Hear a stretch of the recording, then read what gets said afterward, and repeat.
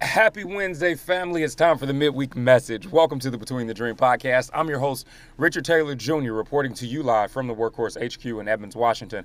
I hope that you all are doing well, and I hope that you've had a great week up until this point. Y'all know how we get down. Before we get started, I want to say thank you to all of our new listeners. If this is your first time or one of your few first times, thank you so much for tuning in. I ask that you subscribe on whatever platform you might be listening on. And of course, for our returning listeners, our dream team, thank you so much for your continued support as well. Please continue to share the good word of the Between the Dream podcast. So y'all already know it's Christmas. And so with that being the case, the holiday seasons are upon us. I want to help. I really want to help because I do understand that life pre-COVID, but then of course life with COVID has put us in one very interesting space. And that is the point where we might find ourselves dealing with grief of some sort. And I think that this is important. Grief during the holidays, y'all know I like to do some series around this, some conversations as we move through. And this year is going to be no different. I think this year is probably going to be even more intentional because of the year that we've had prior to this. So I'm going to break this up into parts today. I want to talk to you all from one space and one space alone. And that is going to be from the spirit of being proactive rather than reactive. I want to talk today about planning ahead to fill the empty holiday roles in our lives, right? And so the reason why I want to do this is because of the fact that grief can come in a multitude of forms and fashions, right? Grief can come when we talk about losing family members or friends physically. We can talk about it from a standpoint of maybe relationships just aren't the same and we aren't like as close with people. Maybe it was a romantic relationship where it was a breakup, right? Whatever it might be, I do believe that there are some spaces and times where we sometimes don't realize that we are getting ready to embark right upon maybe a moment or an experience or a date or a specific area, event where there is an empty role when it comes to an individual that we were with or had around us at one point in time. And I want us to just be cautious of this now. We've got 22 days, I believe, until we get to Thanksgiving. And this is something that we can start considering and I think just planning ahead for now when it comes to filling out some of those roles, right? And maybe this is a thing for you. When we talk about filling roles, I want to focus on two things. I think the first is to focus on, and I don't want to say this as a rebound type of thing, but I'm saying this more so from a standpoint of substitution or substituting the role when it comes to the person that you were with or the people that you were around, right? And that is to say that substituting it from a standpoint of if you know that things aren't going to look like how they did before, if the person who did all of the cooking wasn't there before or isn't there now like they were before, or, you know, if the relationship wasn't there, it's not to say that you have to sit and have a doom and gloom or ho-hum holiday or event or moment, right? I want to encourage you all to start finding alternatives and substituting out things, right? So this might come through the form of being around a different friend group if you couldn't be around your family, right? Or if you couldn't be around that significant other that you once had, maybe it's a time for you to rekindle with friends that you dropped along the way or people that you lost contact with but that you had such a great relationship with, right?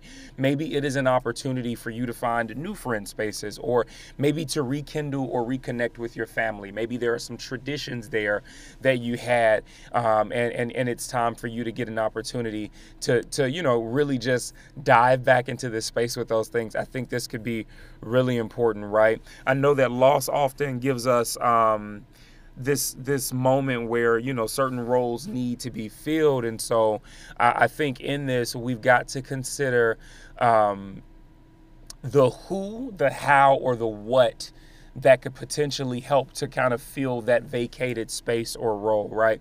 I think that what we tend to find is that from like I said, proactive rather than reactive, but what you will find is that planning ahead will give you an opportunity to, I think, miss some of those moments where grief could really try and strip your joy, or where you end up hitting that wall of that moment because you didn't plan, and it puts you in a space where you basically feel like you can't function, or maybe you have a breakdown, or maybe the rest of the day in your eyes is completely dead and you're over it.